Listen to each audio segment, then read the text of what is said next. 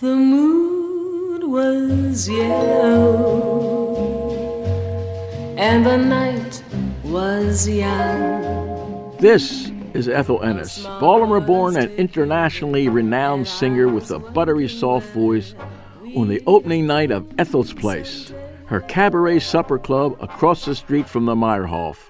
It is February 18th, 1985.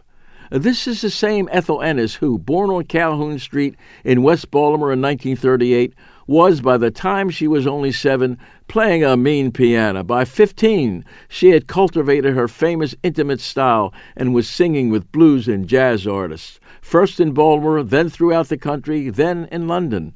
She gained international prominence when Benny Goodman selected her as a female vocalist for his band touring Europe, and her stardom there led to her performing with Louis Armstrong, Count Basie, and Duke Ellington.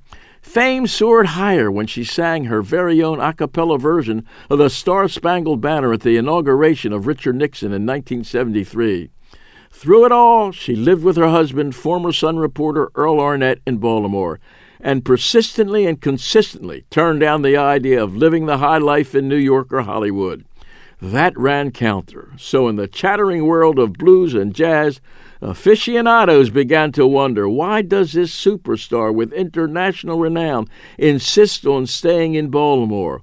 Why not go the route of living in the showbiz world where the applause is loud and the lights are bright and the life dazzling? They called her the reluctant jazz star and pressed her for an answer. She had one. She said, quote, "I've always believed you don't have to move on to move up. You can bloom where you are planted," end quote. And that was what Ethel Ennis was quietly celebrating in that buttery soft voice from the stage of Ethel's Place, February 18th, 1985, in the middle of a star-studded career that had taken her all over the country and the world. She was indeed home, blooming where she was planted, in Baltimore. And the night is young